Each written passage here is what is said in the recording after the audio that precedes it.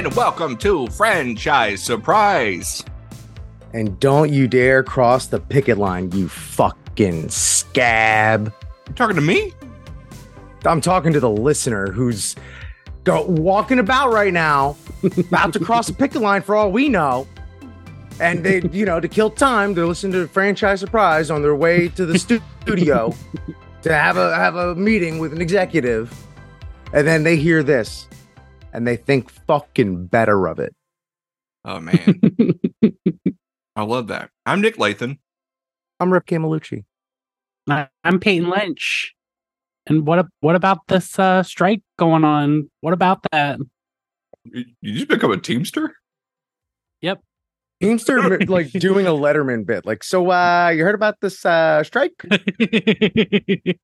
Have you read about this strike on the Twitter? On the Letterman would never. This is all Leno. It's something. There's a strike. There's a strike. You heard about this? Hey, Kevin, it's something.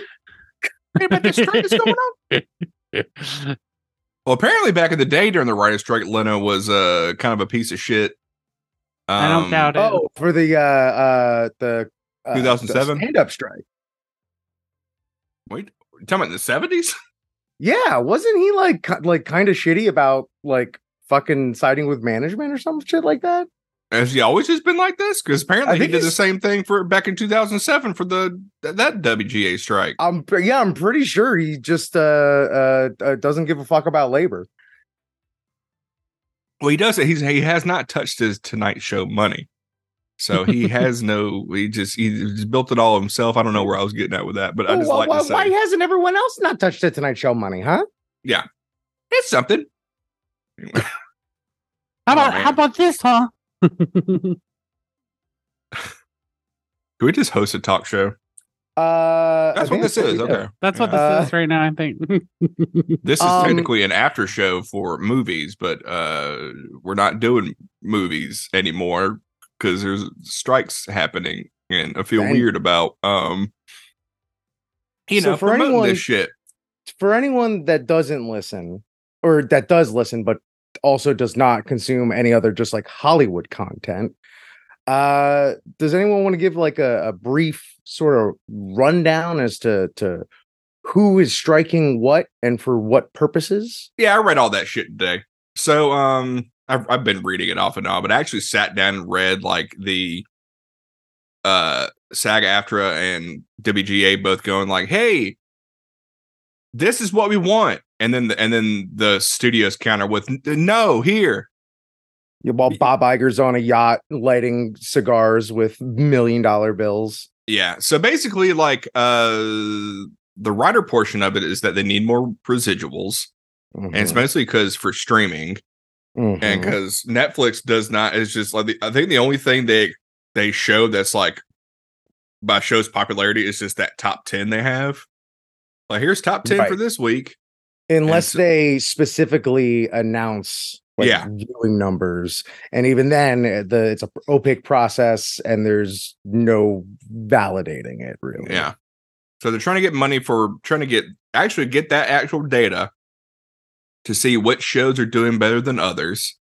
Yes. And then trying to get more residuals from that stuff. I saw a fucking TikTok today. That's right, baby. I'm back on TikTok. Oh boy. Of an actor from Orange is the New Black. It was like 2 full ass columns of episodes, like royalties, like on a spreadsheet, like that was mailed to them.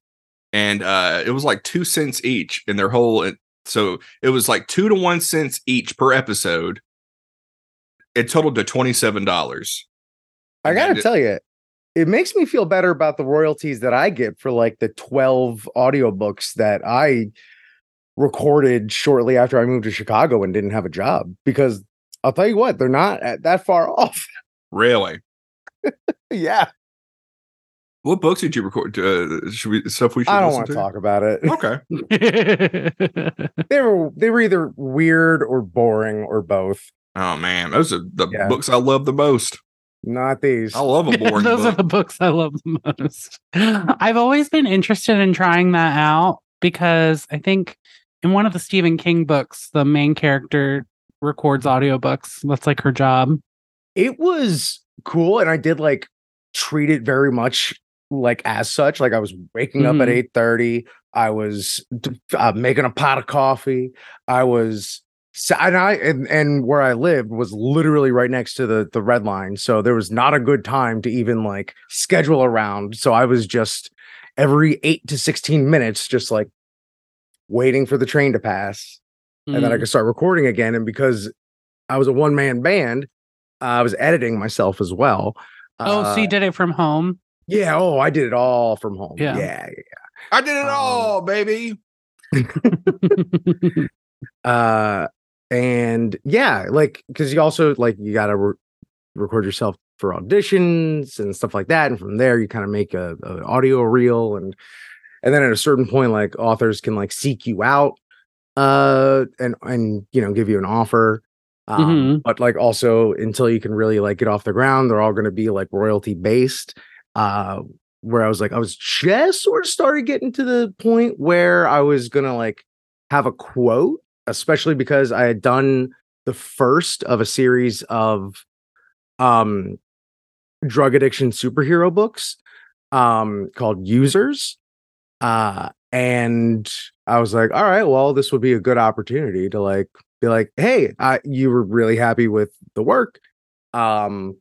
Let's lock this up for the rest of the series. Here's my quote. And then he like kind of fucking fell off the face of the earth.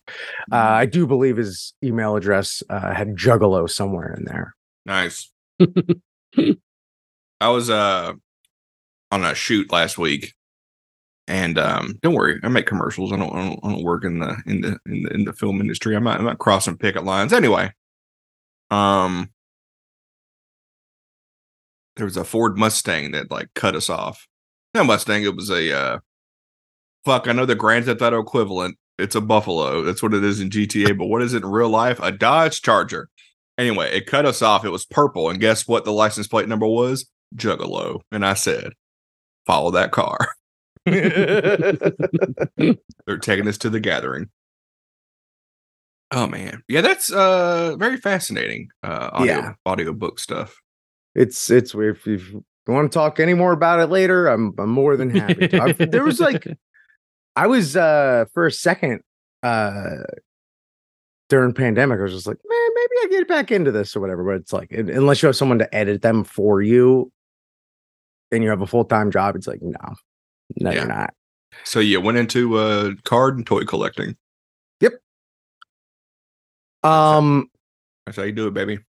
So that's what the writers are striking for. Also AI, because they don't want ChatGPT. Also AI. Don't come in here and, write scripts. I haven't read anything like you have, Nick, and I haven't done a TikTok deep dive either. But I imagine that for SAG-AFTRA, that is a sticking point of conversation as well. AI. It's even crazier with SAG-AFTRA.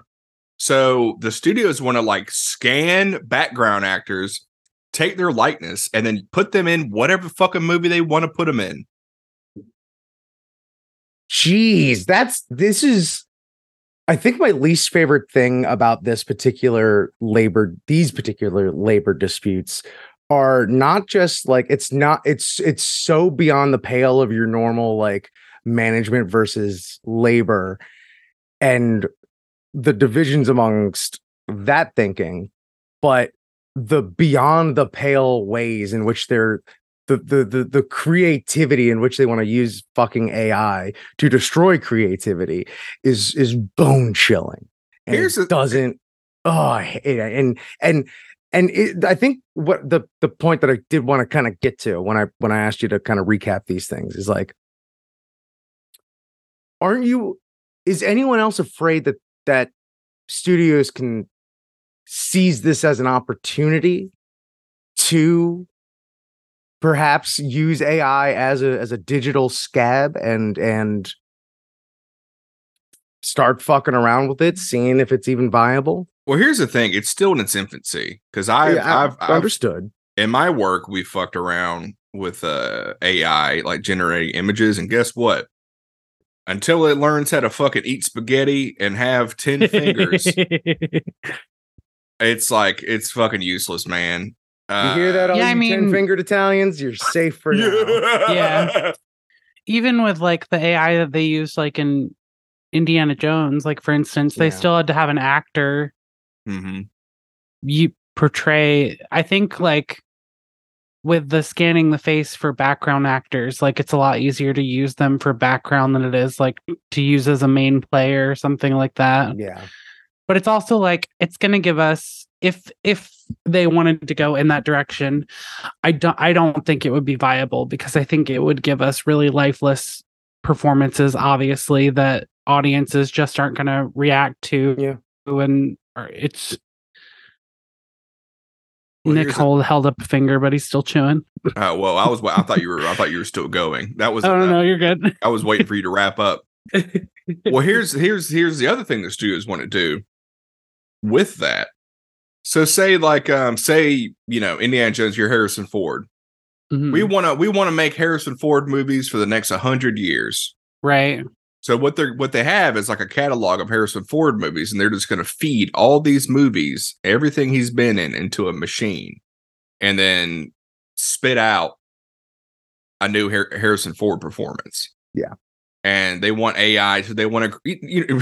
What was that fucking Al Pacino movie, Simone? They want to fucking pull a Simone. Sim 1, I believe. Yeah, Simulation 1, Simone, and they want to like make a fake, actor or whatever, and they can like. Your new favorite actor is it's ones and zeros, baby. But anyway, so that's another part of what they want to do. That's just the AI section. The royalty part is like I said about the paycheck, Orange is the New Black, and all that stuff.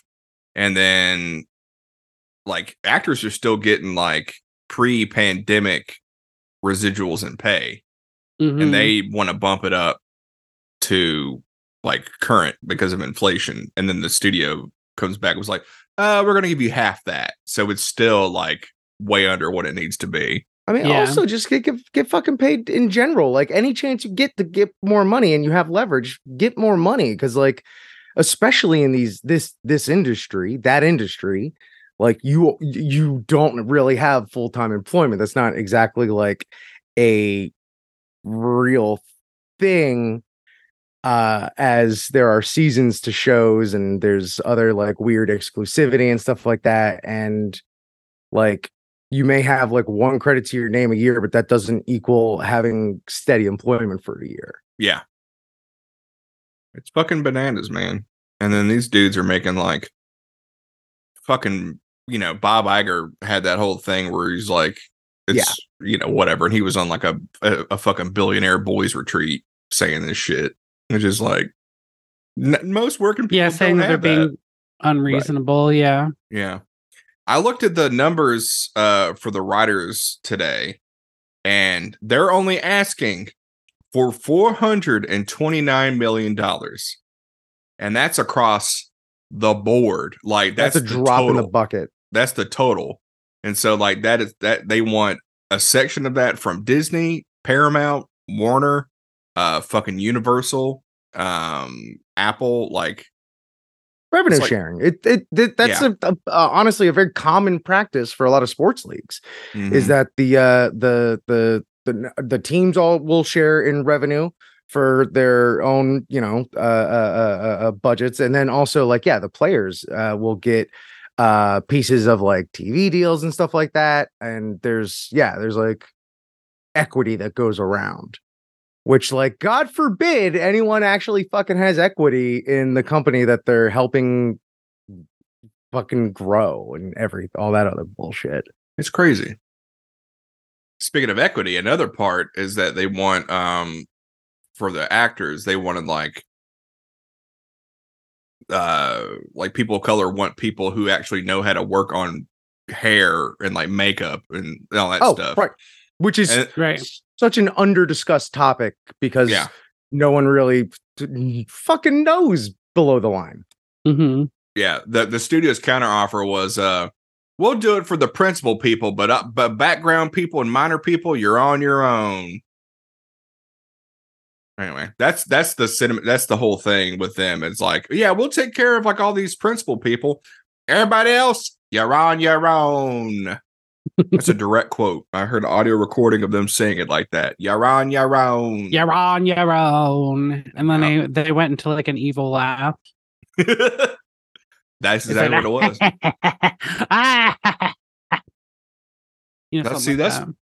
That's why I do these type. I'm just munching away on popcorn and I don't give a shit. That's why I go into these stupid scenarios, because I know Peyton will pick up and do the best voice ever and the best laugh ever. Anyway. What was I going to say? Anyway, but yeah, there's more shit to it. Like, stuff for like background people, of course, with the AI, and like, there's even a thing where they're like, because a lot of the times they'll ask background people, "Hey, bring your own clothes," and all they're asking is, and one of the things that the SAG was asking was like, can the studio pay for dry cleaning? And the studio's like, no, we're not going to do that. It's like, not even to reimburse me for the clothes being bought and used. Yeah. Just, they got dirty on your time. Yeah. Can I get them cleaned on your dime? See, now give me in the room. That's what I'm saying. Give me in the room. Yeah. I'll Costco brand Johnny Cochran this shit up. I don't care. I'll come in there with fucking Adobe Firefly and be like, this is Rip in real life. This is Rip through an AI. Look at this.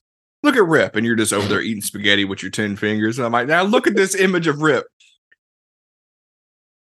8 fingers. 2 of them are the same length. 2 of them, I'm pretty sure, are bird claws. 2 are also the pasta. 2 are mixed in with the pasta. You telling me you try to replace this man with this image? Can't do it. Can't do it. I started for a second to go down the thought process of just like, oh boy, the studio heads of old would never, but like, no, yeah, they fucking wouldn't. The drop of a fucking sandbag onto a mouthy the lead actor. Yeah, I'm implying murder. Yeah, no, if they fucking ever knew that was a possibility, Louis B. Mayer would just be like, yeah, get Fatty Arbuckle's ass out of my foyer, please. God damn it, Fatty Arbuckle. That was a good pull. Real good pull. Speaking of old timey stuff, another thing that the SAG wanted was like extra money if they had to wear corsets, and then studio's like, no, of course not. Well, then you have to wear the corset. Yeah. You want to tighten the purse strings? Actually, they probably all are wearing corsets so they look thinner.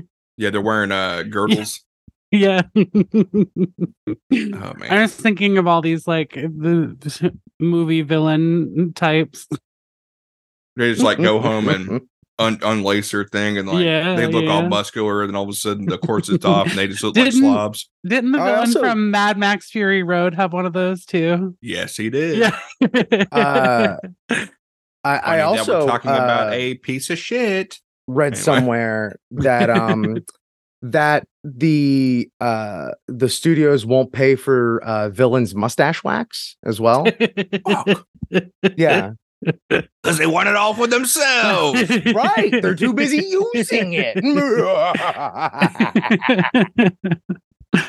If you could just see the amount of acting that Rip just did, you would not think that an AI could do that. It was brilliant. It's not brilliance. It's inspiration is what it is. And you can't program inspiration. Exactly. That's the title of this episode. You can't program inspiration. You know what though? Here's another thing that I'm thinking about. Because you can't program inspiration. Can I get an inspiration? What if AI is the best thing to happen to improv comedy ever? It's the only form of entertainment that you can get from human beings. In the Terminator 2 fucking Judgment Day, the only form of entertainment for humans is fucking improv comedy.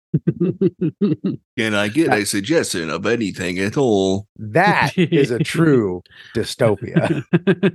Anything at all. I'm asking for a suggestion.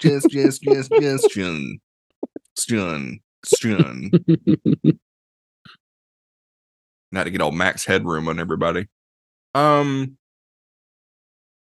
I was listening to we talked about this, and it was like AI was brought up on like Patton Oswalt's appearance on Conan O'Brien Needs a Friend, and he made a point that we've of course talked about on this show before, where it's like just happy accidents, that lead to like especially with these indie movies, leading up, like it's like, oh, that shit was like that was an accident that happened that showed up in the movie. If you get like a fucking AI do that shit, all these weird accidents aren't going to be in these movies that make these movies better. Right. And like in my work, I've like become more and more obsessed with making stuff not look perfect and make it look more handmade. For example, this is a prime example. I watched Star Wars for the first time in 4K a couple months ago. And you can fucking, I don't know if I talked about this on the pod, but you can see like the fucking brushstrokes on Darth Vader's mask. And like R2-D2, you can see the brushstrokes, like the little, like the paint is a little bit too thick. And it's got like, those little paint splotches, like that bubbles and all that globules. Stuff. Yeah. Mm-hmm. And like, I just love seeing imperfection and shit. And Yeah. I mean, how many times have we talked about it on this podcast alone, between Ghostbusters and even just recently with Indy and fucking Aliens and all these big visual effects, massive hits, and like it's all in the screen, it's all through the lens. It's like, like an AI would not put rain on a spaceship. No, makes no sense to an AI. You know what? Scott's like, we'll have water dripping in this spaceship. Yeah, I don't care if it makes any sense. Yeah. And AI's like, does not compute. Yeah. It's going to be like anything that's created by AI is going to be soulless, or it's going to be recycled from stuff that humans created already. So it's going to have already been done. Yeah. Which is what we already do. Yeah. There's a great, I don't know if they've done more Star Wars. Muad'Dib. What was I gonna say? You're gonna recommend an article or something. Oh yeah, there's a YouTube. I don't know if it's YouTube or Vimeo. It was a series that like it was like years and years ago, but it's called Everything's a Remix. And like and it just explains how like, oh yeah, this movie that you love, guess what? That was remixed from these two movies, and that's all it is, man. If anybody, but instead of it being inspired by those things, it's going to be a copy of it, or it's going to be, it's going to be, an amalgam. If anybody is searching for entertainment that is currently running, because this industry is famously not unionized, wrestling is still happening. WWE is in the midst of what I believe to be their Godfather 1 and 2 with the Roman Reigns storyline. I do not say that lightly. Wow. It is legitimately some of the best storytelling that's been told in a ring in fucking forever. Of all time. And then AEW has also like done an excellent job of like scaling as a product, and while the very, very different stories being told there, but also very, very worthwhile stories as well. But that is also another medium that steals that really pulls a lot of inspiration from a billion other things. Yeah, I think it should be said also that the unions have specified that they don't want people to not go see the movies or not stream stuff. They want people to keep doing that, because if people all of a sudden stop watching the media and stuff that the actors are a part of and the writers are a part of, then the studio is going to have more of a thing to be like, oh, see, audiences are fickle. They don't really care about it, so we're not going to invest in it. And so I think it's important to check and make sure you know what the unions exactly are asking you to do, and not just coming up with something to do that you think is going to be helpful. Yeah. Is this your subtle hint that you want this podcast to continue? No, because I think I am you know, Peyton's like, I got a pod about movies.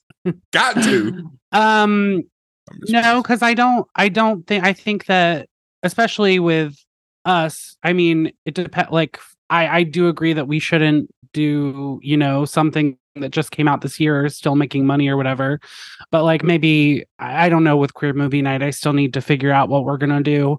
If we're just going to cover like older stuff that's not really part of the game, or if we're also going to take a hiatus or whatever.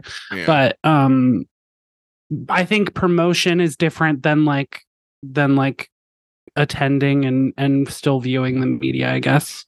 Yeah, because technically, I mean, we're classified as an after show, but we also are critics, right, of it, I guess. So, but I just feel bad.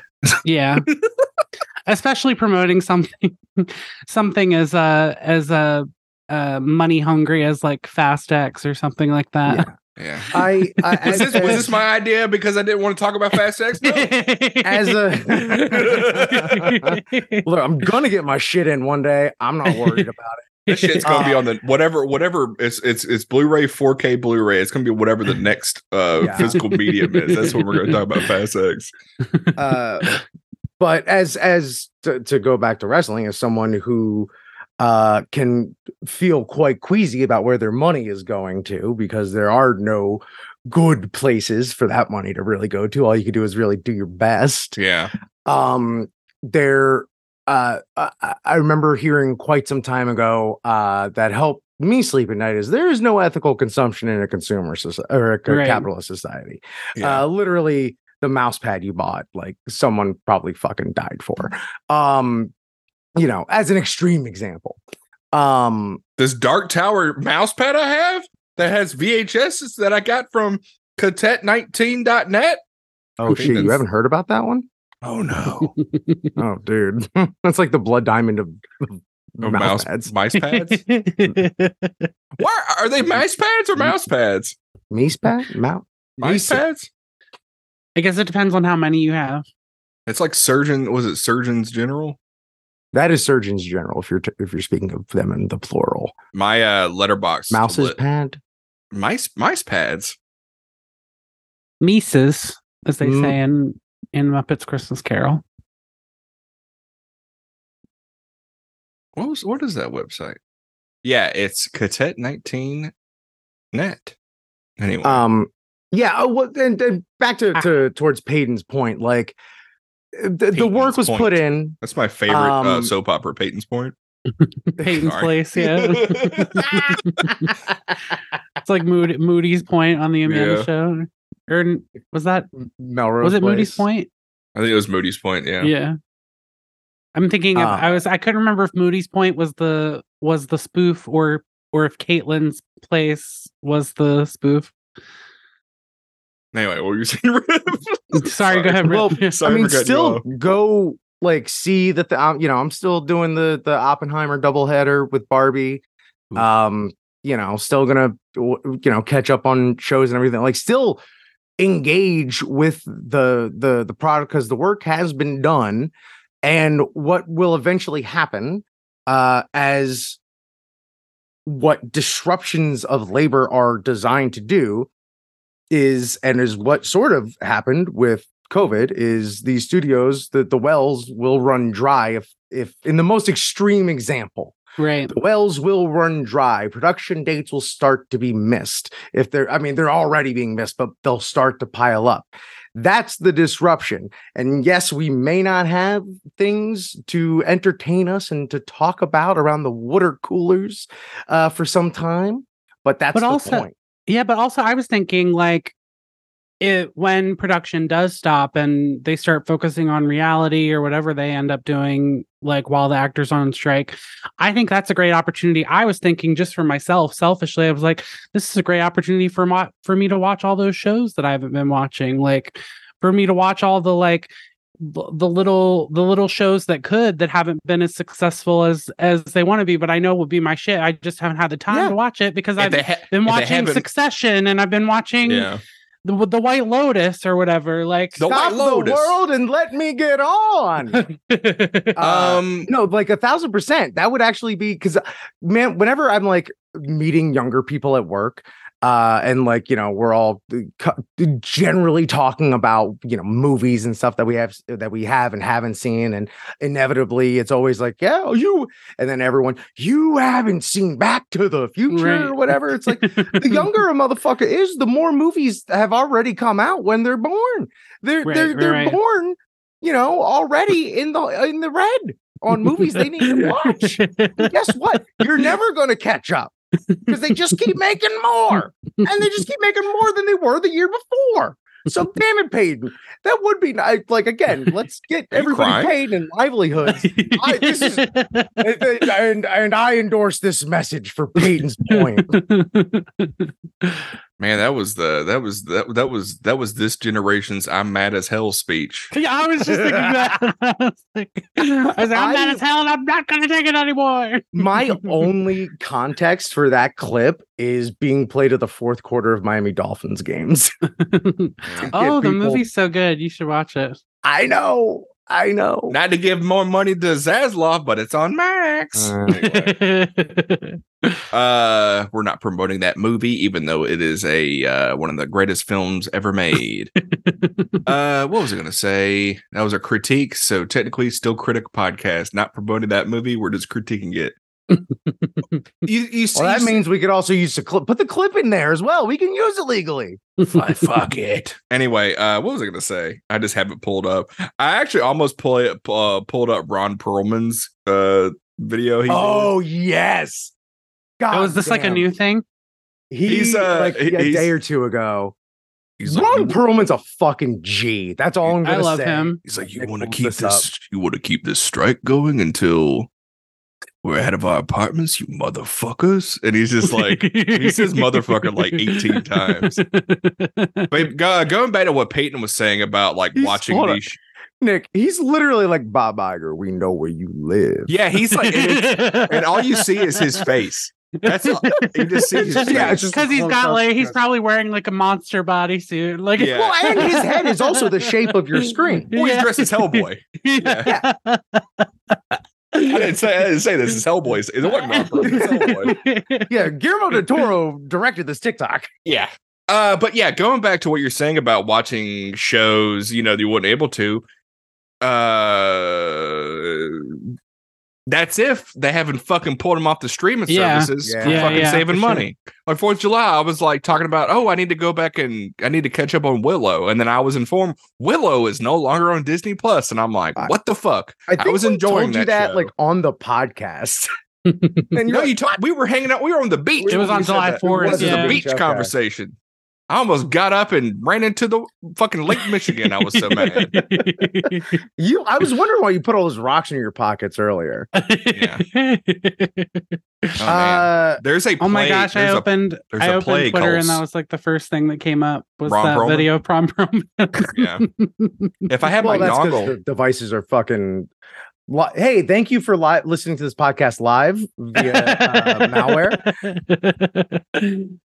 We're just honestly. Go to you live via malware. Yeah, we have an FBI or whoever is it listening to FBI following. They love to listen to us ahead of time. They're like, we listen to that a week ahead of time before anybody else even gets it. This week's franchise surprise. Ooh, chef's kiss. Little known fact. We at the FBI like to, record whatever parts you probably aren't going to put in because we need to leak that stuff. Because guess what, everybody? We at the FBI control who gets canceled. And guess what? It ain't us. We're not getting canceled because we the FBI. It's just a dude do the exact same thing I'm doing, just moving around, drinking a Mexican Coke. Thanks for stretching on that character, Nick. The FBI. Fuck. Nothing matters. So that you brought up the taking things off of streaming services, which is another way from keeping writers from getting their fucking money. It is, and for me watching Brendan Fraser as Firefly and the Batgirl movie. Anyway, it does bring up like interesting, like if it's done just for like a fucking tax write-off, that's bullshit, and that should like there should be regulations against shit like that because they're fucking bullshit loopholes that shouldn't exist to begin with. Politics are important on every single level. But in terms of like creating scarcity with the intention of bringing something back, I feel like Disney is like the right, fucking exactly. They basically invented that. But is that what they're doing? Because that's not how they're advertising it. We put Willow in the Disney vault. So no, like I said, because I remember somebody tweeting that. I remember somebody being like, "If they just told us it was going into the vault, everyone would be fine."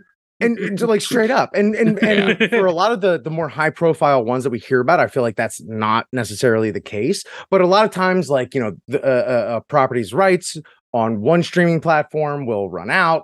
And there'll be like this weird limbo. Nick's mentioned before how Sony doesn't have its own streaming service, so they're kind of like a free agent in this whole thing, and technically, then probably have a leg up in the long run. Mm-hmm. The prettiest streaming girl at the dance. Tom Rothman's like, guess what? We're staying out of that, man. And Tom Rothman's smart for that.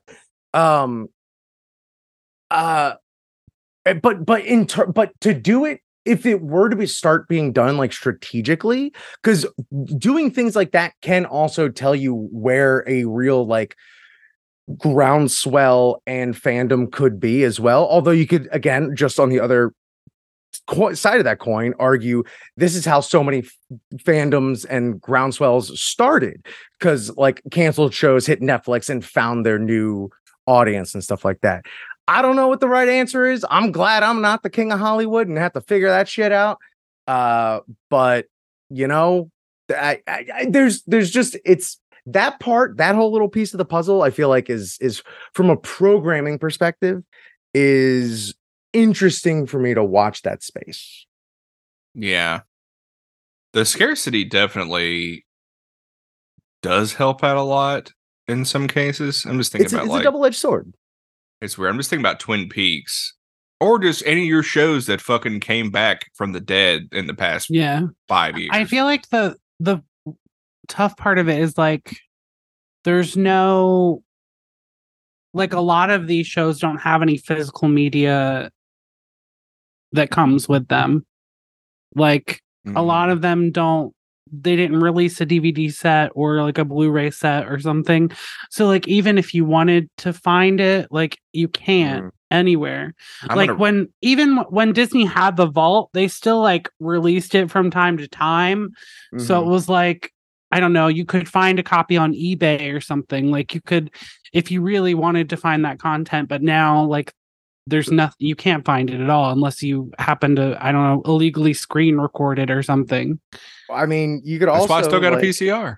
If you were to use that as a strategy to kind of build physical media back up as another viable revenue stream, that is also interesting. But also like having gotten into the cards specifically, because like back in the day, you just make cards and here's all the fucking players with their faces on it. And you put them in your bicycle spokes, and it's just like, here's the set. This is the set.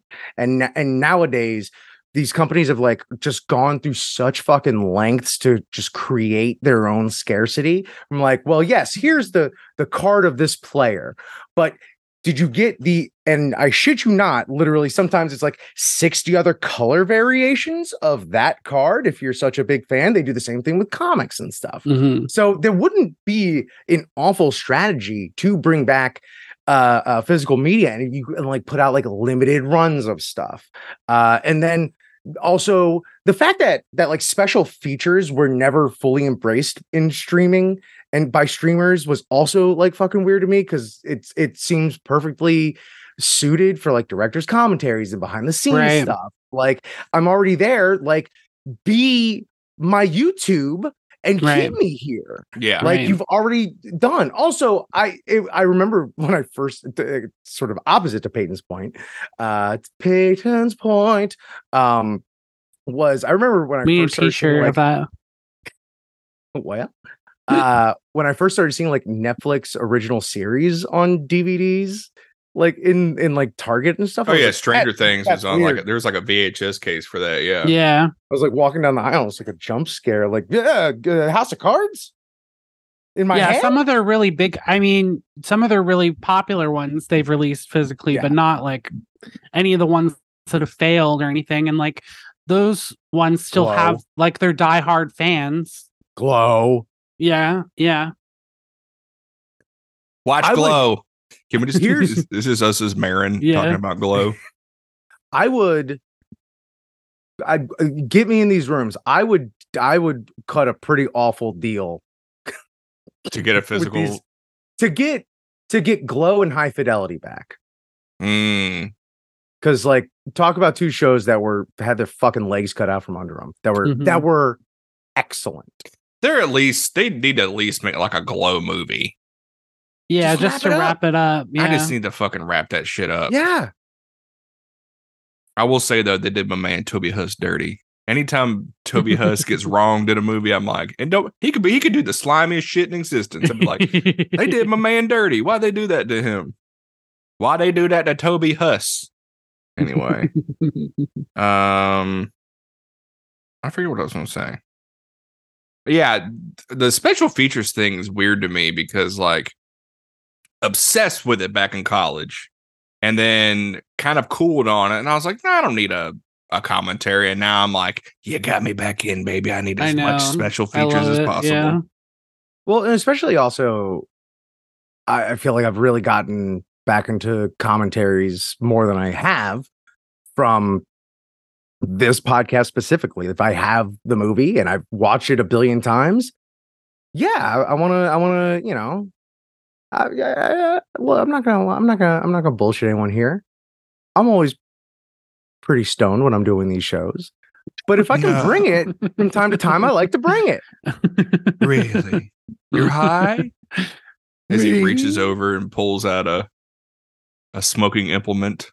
Anyway, I'm high on Mexican Coke. Man. Anyway, I'm like trying to cut back on sugar, so this is like my one indulgence that I do. Nice. In regard to sugar, I'm using that real sugar, baby. That shit's in everything. Oh, I know. Trust me, I know it's in everything. Anyway, I started eating carrots and hummus because guess what? Those two things don't have sugar in it, and they're both very fucking delicious. It's great. That's a good combo, everybody. A smooth and crunchy snack.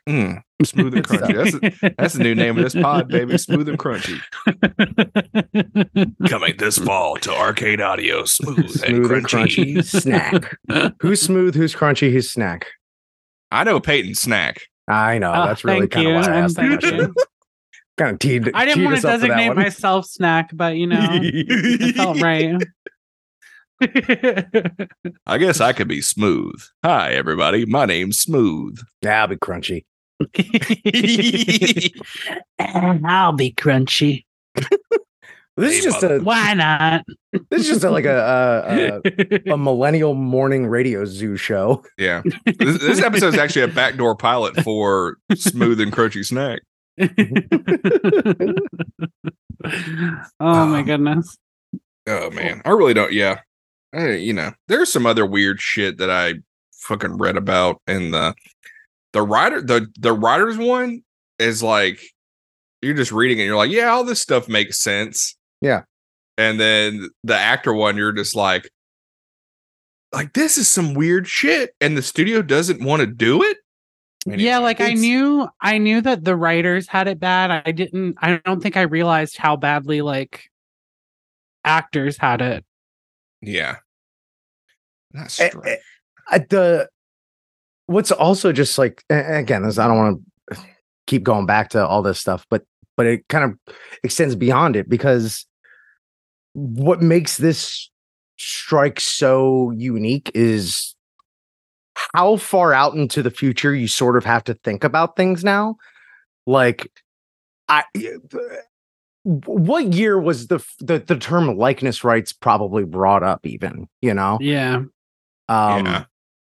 So like, well, and with all the stuff that's on the forefront, you just got to think like, well, what the fuck is it even after that? Even, you know? Yeah.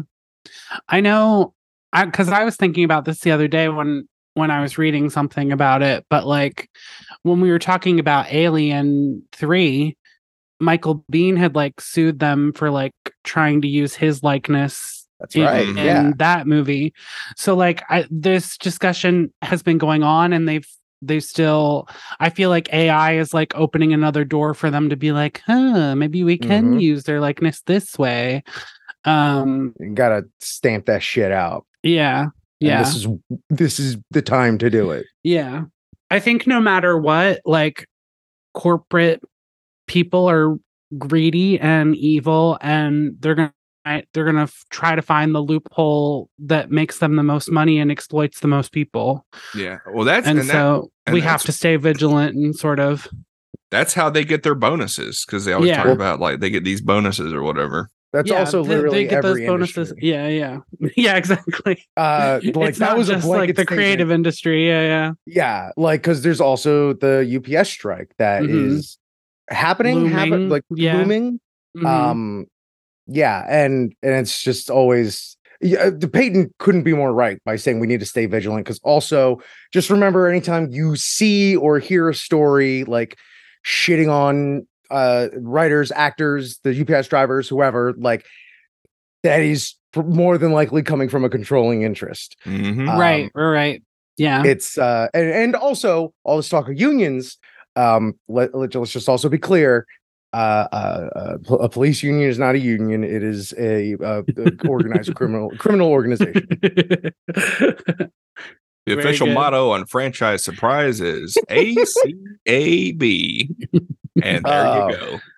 In the Indiana Jones font. Yes.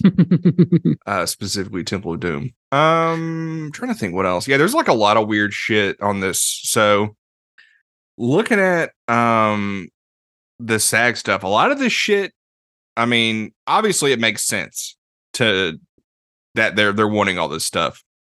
Like there's one that's like a relocation allowance, in which, like, say you live in New York and you're doing a show that was in LA, the studio is just like, I guess you live in LA now. I heard about this. Yeah. And then the actor's like, no, the fuck I don't. I live in New York. Like, pay me to come over there and fucking work for you. And the studio's like, no, we're not going to do that. We won't do that. We ain't doing that. Yeah, there's a big part of this is about background actors. Spend their own time styling their hair and stuff like that. Be compensated for, an hour and a half of work. And they're like, you could have $35. That's what the studio said. Let's see what else. Oh yeah. So actors have to, sometimes, or background actors sometimes have to do lines with actors in scenes while the other actors, like, I don't know, doing others. I don't know the schedule, whatever. They're doing something somewhere else. And then SAG-AFTRA is like, well, that person should get paid for the performance and being a background actor. And then the studios are like, nope, they get $150. It's like, what? No. There's like, Kim, what if we throw this dollar at you? How do you feel about it now? Yeah. No. No. I'm doing more work, so you should pay me more money. Yeah. Per diem, like they want more per diem, like actors want more per diem because they're still paying per diem prices from like 2001. Like, how about some 2000, some modern day per diem prices, bud? I'm trying to think what else. I skipped over the dancers part because I'll never sing or dance, but I support them in what they want. You know what I mean? Let's see. Let's look at the WGA stuff. I'm surprised I have not pulled this stuff up. Strike.org. Is it on their website? Something that I just saw was, I think she was the vice president of SAG. She was saying like I guess something that was sitting with me was like, you'll see all these people on TV that are like in like Law and Order or Grey's Anatomy or something. Like you'll be like, I don't know them. I don't know their name, but I recognize them. They're always working. They must be like really making money because they're always showing up on things. And she's like, those people like are struggling to pay for health insurance. Like all these recognizable like background actors and like bit players and things. Like a prime example is Biff Whiff. We all know him as Detective Crashmore. He's hey, sure, brother. He's on I Think You Should Leave. He had to do like he has cancer, so he had to do like a campaign, like a GoFundMe to get cancer treatment. And he's you see him in everything. Yeah. It's not like Biff Whiff hasn't been working his ass off in like the last fucking 4 years. Yeah. Anyway, yeah. I mean, it's just basic human rights. That's what people want. You know what I mean? It's fucking crazy that they just want to be humans. Just let me be a human. The writer strike agreement stuff. I'm trying to find that stuff. Sorry. Counters? Is that a good counter offer? Is that a good Google search? Status as a May 1. Found it. It's not even on the strike website. It's on something else.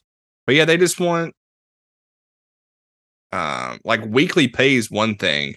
That makes so much sense to me to want weekly pay for writing on a show because you don't know. Yeah. Anyway, does it have like a flat? Yeah, I remember when the shit like that? I remember when the WGA stuff was coming out. They were saying like people would not get paychecks for like months and months after like the show premiered or something. Yeah. And then like because Netflix has this mini room, it's usually for Netflix, but like these mini rooms in which like you got these people and they work on a show before it's even greenlit, and then it's greenlit, and then they don't work on it. So right, it used to be. This is the way it was explained in the YouTube video I watched. Used to be that like, say you're working on Rip. What's an hour long show that you like from the 2000s? The Wire. Let's say The Wire. No, not even The Wire. A network show. What's a network show? You're my TV guy. Come on.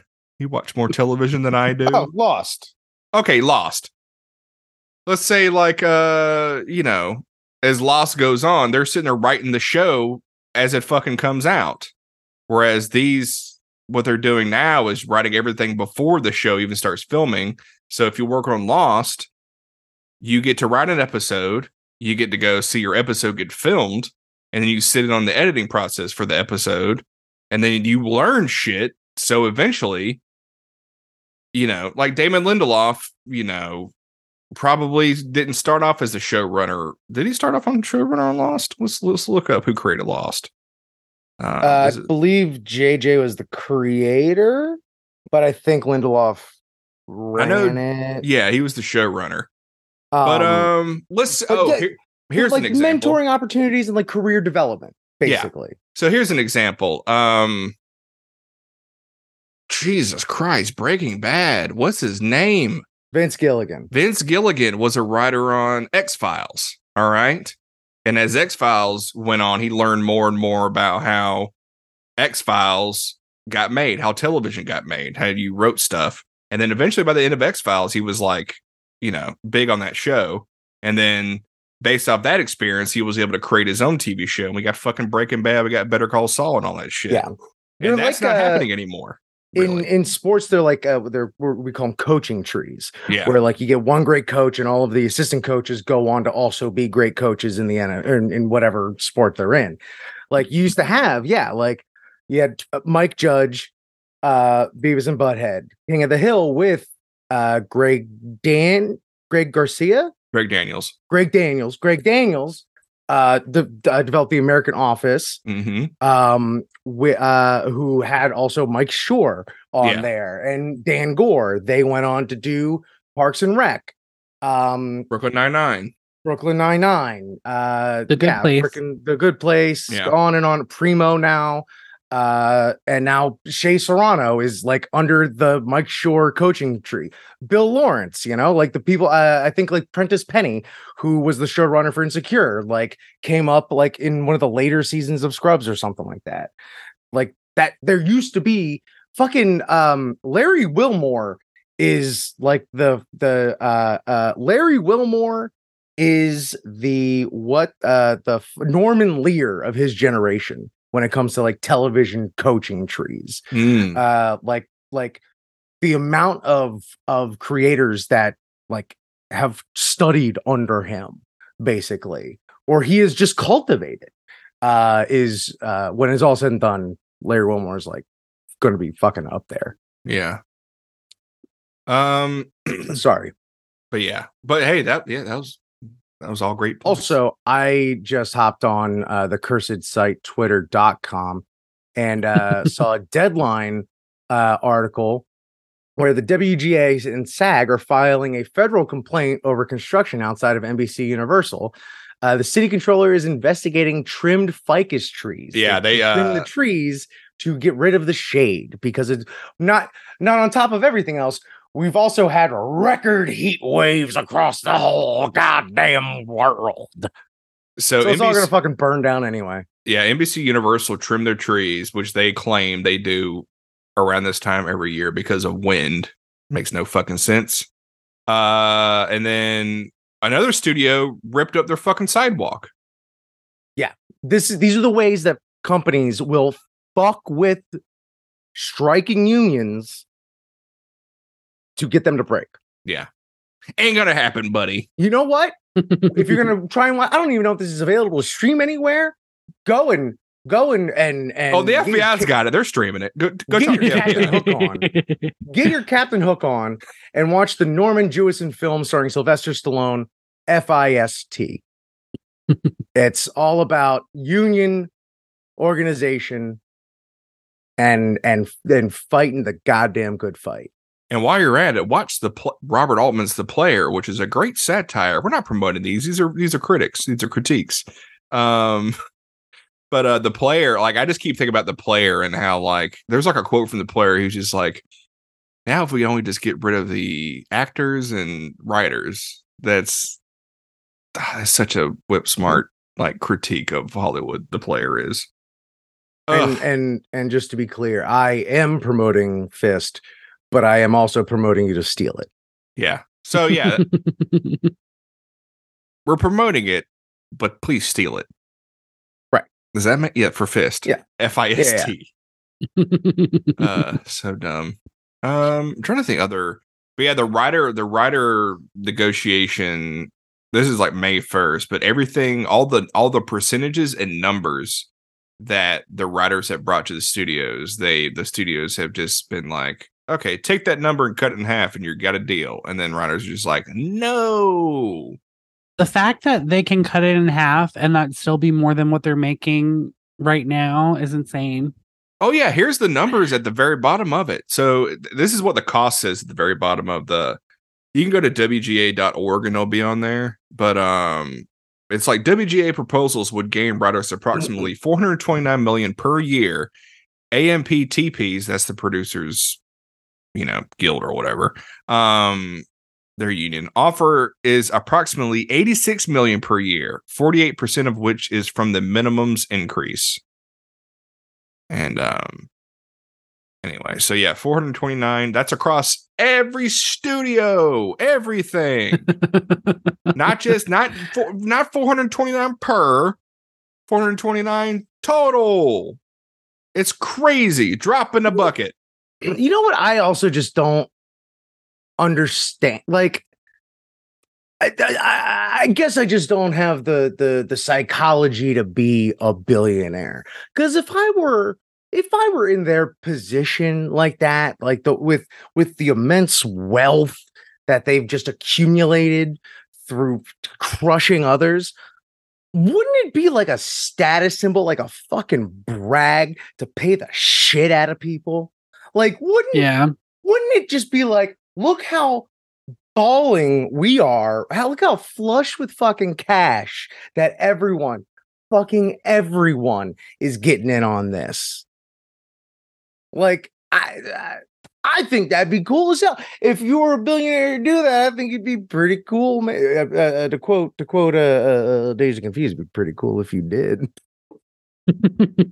But Rip, what's cooler, giving money to people or using it to get blood to recycle through your body? $1 billion. I'm sorry, am I listening to a Jim Caviezel interview promoting Sound of Freedom? I still can't believe that movie was number 2 at the box office this past weekend. Number 2. Went up. It's going up. Yeah. I had it's the only conservative movie there is, isn't it? That's ever been made. I had a real fun conversation with Pam this past weekend about it. Yeah. What was I gonna say? I'm just when this weekend, because I'm just gonna go ahead and dump this episode out on Friday. Hell yeah. When this weekend box office returns comes back, number 1 is gonna be Sound of Freedom, of course. Number 2 is gonna be Barbie. Sound of Freedom is gonna be number 1. Number. Well, yeah, because Barbie's a communist movie. I don't know if you heard. Oh, in that case, it's gonna be number 5 at the box office. We're promoting freedom and the sounds of it. You know what freedom sounds like? It sounds like a beer opening. It sounds like a firework going off. It sounds like meat crackling on the fire. It sounds like a truck that's been lifted in the front, but not the back, so you can't see over the hood. God, anyway. I just had our good friend Johnny O'Mara ask if I own Fast X on Blu-ray because him and Jessica are watching all the Fast movies, and they just finished. F9. Where did Fast he tell? Yeah, they just finished Fast 9. I also got a text from them saying the physics of the space sequence are challenging. But yeah, they were asking if I had it on Blu-ray. I said I should have fucking scooped it up before the strikes, but alas, I do not. Is it out already? I don't think so. On Blu-ray, it might be. Right? No, it's not. No, I went on Blu-ray.com because just looking at, because I was trying to see when fucking Hypnotic was coming out, and Fast X is not out. But I did pre-order Scream 6 just came in on 4K today. Oh, nice. This fucking website, man. Blu-ray.com is just smothered with ads. I can't even fucking navigate it. So since it's a bit of a tradition here on Franchise Surprise to record an episode longer than the subject matter itself, how many consecutive days will we be podcasting for? Well, we're in the 12th. Are we doing by we're an hour 3 in now. So we doing SAG numbers, so we got another week to do this. What if it's WGA numbers, we got 12 more weeks to do this. Yeah, I don't think Fast X's. Let me just look that up. It's not on Blu-ray. I don't know when it comes out on Blu-ray. August 8th. That's when it comes out. So tell them that August 8th. They can rent it. Or it's probably still fucking playing in the theater. I doubt it. I'll just recite it to them from memory. Okay. Because it's half Fast 5 anyway. That's actually what I'll say is all right, first 15 minutes, remember Fast 5? That. Basically. It's the Rosencrantz and Guildenstern of the fucking Fast saga. That first the Lion King minutes. 1.5. Yeah. Man, trying to think what other things from the writer's stuff. I don't know. Pay teachers while we're at it. God damn it. Yeah. Yeah, let's just take on all causes. Pay teachers, pay writers, fucking cancel student debt. It dawned on me just the other day that, who's profiting from my education more than the company that I'm working for, that I'm making more money than they're paying me for. They should foot the bill for that shit. Mm-hmm. Let them know. Call him up. Damn. Pull him. Let's call him on the line. Actually, I will say this. It would just play the Ron Perlman clip. The lines are open. Motherfuckers. That said, apparently there are some companies out there that like will contribute to your student loans. So reach out to your HR department and see. Big ups to them. Yeah. Not a company I work for. Have I ever explained how my college got paid for? No. It is out of all the bad luck that has happened to me in my life, out of all the failures I've ever encountered in my life, and it is numerous, way too many to count. But my college, all right. The state of Alabama had this thing called it was like Alabama College it was like ACT, Alabama College Tuition Act or whatever. Act. I don't know. Anyway, act. But so basically say like your parents want to pay for your college. So my parents decided that to pay for my college when I was 2 years old. They paid college prices, 1990s college prices, for when I started going to college in 2007. Ooh. So my college was paid for by the time I even got to college. Okay. Wow. College, the price of tuition went up so much that this thing, when I was in college, fucking went bankrupt. It was only in existence for it was like brand new whenever I got onto it when I was 2 years old. And by the time they were bankrupt, by the time I got to college, that's how fucking fast. Because they were like, oh wait, tuition rose so much that we can't use this 1990 money to pay for that 2007 college. Well, I guess we're going bankrupt. Anyway, that's how my college is paid for, and I fucking squeaked out the last fucking minute, and I am eternally grateful for my parents for doing that, because they had the foresight to think, oh, they didn't even think, but they're like, oh yeah, they probably didn't even know tuition would skyrocket that high. You know what I mean? So high, yeah. Yeah. They were just anyway. This is a good thing to do for a kid. Yeah. My in Florida, they had Florida Prepaid, which was a very similar program. And then they had Florida Bright Futures, which any student in the state of Florida with like a 4.0 GPA got 100% of their tuition covered to any Florida public university. And even if you were like 3.75 GPA, you got 75% of your tuition covered. And that was all paid for with lotto money. Yeah, I don't know if they still do it anymore, because Florida and education are kind of like oil and olive oil. I don't know. Does that work? I have a Florida education. I think so. Yeah, mine was just state schools, because I remember wanting to go to a private school. My mom's like, can't do that. Sorry, you gotta go to a public one. The reason I ended up going to University of Florida. Yeah, because otherwise I would have probably tried to go on to University of Miami, and I don't even know what the fuck I would have done there. See, I would have tried to go to film school.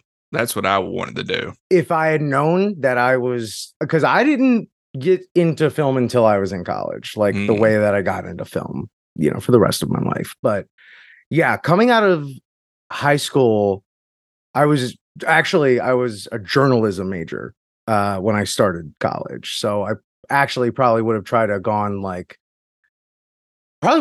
somewhere out of state, to be perfectly honest. But if I had to stay in the state, I was going to try and go to UM or something. Could have been rubbing elbows with Hobbs himself. But had I known I wanted to get into production, from the start, I probably would have gone to Full Sail and ended up still owing even more money than I owe now. Yeah. I know a guy who did Full Sail, and he's still paying. So what have we learned from this episode? Give the actors dancers and singers what they want. Give the writers what they want. I was lumping the two groups separately. I got you. I'll say even this. it's not even giving them what they want. It's honestly what they deserve. They're working their asses off, and for you're stunting. You look how well. What's a better signifier of wealth than how lavishly all of your employees are able to live? That's right, everybody. The audience for this episode was not you, noble listener. It was David Zaslav and Bob Iger. They're the two. Audience of two. FBI guys. Stream it right into their ears right now. That's why you gotta have right into their AirPods. Play this on the loudspeakers at Walt Disney World. Well, all right, if that's the case, we got some theme park talking to do. real quick. This is not before Mission Impossible Dead Reckoning this weekend. They played commercials for Disneyland and Walt Disney World, and I was just like, I fucking love movies. Like it filled me with so much joy. It was crazy. Movies are great. The spirit of Tom Cruise filled your body, and you said, "I love the movies." Can I ask you a question? Because it's been alluded to that we may do the Mission Impossible series in the future. As someone who hasn't seen a single Missions Impossible, should I make the attempt to catch up and watch this one in theaters, or should I save it all and catch the next one in theaters? This one was not the best one. I rank it in my rankings is number 3. Okay. So my rankings pretty high. Yeah, it was good. Here's the thing about the McHugh ones, the Christopher McQuarrie movies. They fucking got great stories and great action. Like he fucking took that goddamn just did that sauce. You know what I mean? I don't know if y'all know his story, but he wrote Usual Suspects, and it was like lauded as like one of the best screenplays ever. And then it like did well. It was I saw it once, and I think I was on my phone most of the time. I was in college. I was stupid, and I need to rewatch Usual Suspects. But then he tried to direct a movie called The Way of the Gun, and it was like, from what I understand, it's like a Tarantino copy or whatever. And then it like did not do well, and he was thrown in director jail, and he like moved to the Pacific Northwest, and it was like sold insurance or something. And like he had like a day job, and then I think he wrote Valkyrie, and then Tom Cruise was like, "Oh, that's a good script. I'll star in that." And then Valkyrie did pretty all right, and then Tom Cruise is like, "All right, McQuarrie, I like you a lot. You want to direct Jack Reacher?" And then Corey was like, "Yeah, I'll direct Jack Reacher." And then that did well. And then he was like, "Hey, you want 6 apple boxes on me? I could direct Jack Reacher." Yeah, he's like, "Do you want to make the next Mission Impossible?" Yeah, it's like, and then that came out, and it was like, fucking, positive and Rotten Tomatoes, made a lot of money. He's like, "Oh, we want to keep," and they've been doing it ever since. He's the cruise whisperer. Yeah, but I see that's a different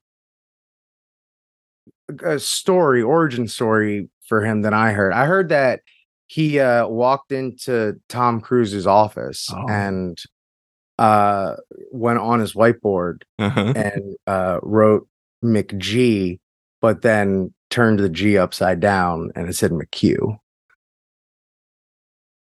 I didn't know that's how G's worked. We had to do like some fudging with it. That's why I was on white. He brought in his own whiteboard, and so he like fudged with it a little bit. He's like, "All right, well, I'm going to connect this right here, and then I'm going to pull this." But you get what I'm going for, because like McG is like a big action, and then Tom Cruise is like, "Yeah, no, I get it." He's like, but he's a hack. I get it. Yeah. and then they wheeled in the frozen corpse of Walt Disney, and he took that G and he turned it backwards, and he said, "That's a D." The D. Were y'all as confused as I was as a kid? Yes. And honestly, you saying it is filling me with like such regret that I've never said anything about it sooner in my life. But it's a thought that I've had for 36 fucking years. Like that shit, it's a backwards G. That's all that D is. It turns out Walt Disney's dad was like, just wrote it and like they never heard his dad say his last name. And it turns out his name is Walt Disney. Walt Disney. His dad just didn't know how to write G's. Chicago's own Walt Disney. Real quick, while I'm thinking about it, that's all this tell this episode real quick. When we were at the Disneyland rip, did you see the dude cosplaying as Walt Disney while we were there? No. I know either Sarah Jean or I think it might have been Regina was just like, who the fuck is that guy over there? And it was just it was just a guy was like he rode the tram ride and he rode the tram from the parking lot to everything. The ghost, I guess he just really likes people movers. But anyway, well, Walt famously loves trains. Yeah, I know. The Woodway people mover. But what was I going to say? That guy he bought that VHS lots and lots of trains, that Walt Disney. But I just remember like watching this guy. He was cosplaying as Walt Disney at Disneyland, and I was like, oh, I wouldn't think, oh, this is magical. I'm like, kind of weird. And then like it is strange to cosplay Disney himself, I feel like. But you're not allowed to come dressed as a character, so I guess that's kind of a loophole. Yeah, he was like, but it was a younger dude, like it's like young Walt Disney. Like like 40s, going down to South America to convince, the South Americans to be on America's side, not the Nazi side. That Walt Disney. But what was I gonna say? But he was like fucking pretending to be Walt Disney. He was sitting around sketching Mickey. I don't think he was doing that, but like this is what I'm trying to get at. So there's like the fire truck that Walt Disney used to drive at Disneyland that drove by, and this guy, I heard him say it. He said, "Oh yeah, that was my favorite." I'm like, "No, dude." Nope. Like, are you auditioning for a role that doesn't exist? That guy makes me more nervous than a guy dressing like the Joker to go see Joker. Yeah. Like, not by much, but I'm definitely keeping an eye on that person. Yeah. Oh, I saw him throughout the day, and I was watching him every time I saw him. I'm like, what's this fucking dude doing now?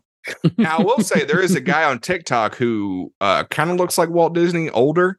And he cosplays as him, but he's himself. He's just like, hey, everybody, I'm here, dressed as Walt Disney. He's not embodying a character. I'm not doing a fucking character. That's anyway. Sorry, go ahead. Oh, I was going to rank my Mission Impossibles, but I'm not going to. I think we'll have time for that. Yeah. Yeah, the new one definitely is my third favorite. Fallout's the best one. Ghost Protocol is great. Anyway. The last thing I was going to say about the strike was it was funny just seeing the difference between writers striking and actors striking. For like when the writers first started their strike, it was very much like you would see like on Twitter a lot of old friends like that hadn't seen each other in a long time, like, oh my god, oh, how have you been? Yeah, you've been working on this thing. Oh, it's so great. Oh, I love that. Oh, I love this. But also like all the good writers wrote all the good signs like early, and so like any writers that got there late were like having to write like use signs that they didn't write, and we're like, oh, this is fine, I guess. And then like the first day that SAG-AFTRA went to go strike with WGA, like there's people in like full Mandalorian cosplay, like the full on speakers and everything. It's like, okay, the actors are here. Yeah. I love that there's there's a thing that came out, I don't know if it's video today or whatever, talking about like cosplayers like, can I still cosplay? They're like, yep, that's scabbing. You can cosplay, but don't do a fucking movie character. You can, be a video game character. Anyway. Weird times, everybody. That's what we're in. And yeah, I support the strikers. That's all I can say. And we're going to go on hiatus to prevent promotion of that, since usually what we do is we watch all the movies leading up to the new one coming out, and I feel like that's a form of promotion. But it's all anyway, I don't know where I'm getting at. It's anyway, we're gonna take a break, but we'll stay subscribed, because when this is over, we're gonna do Fast X finally.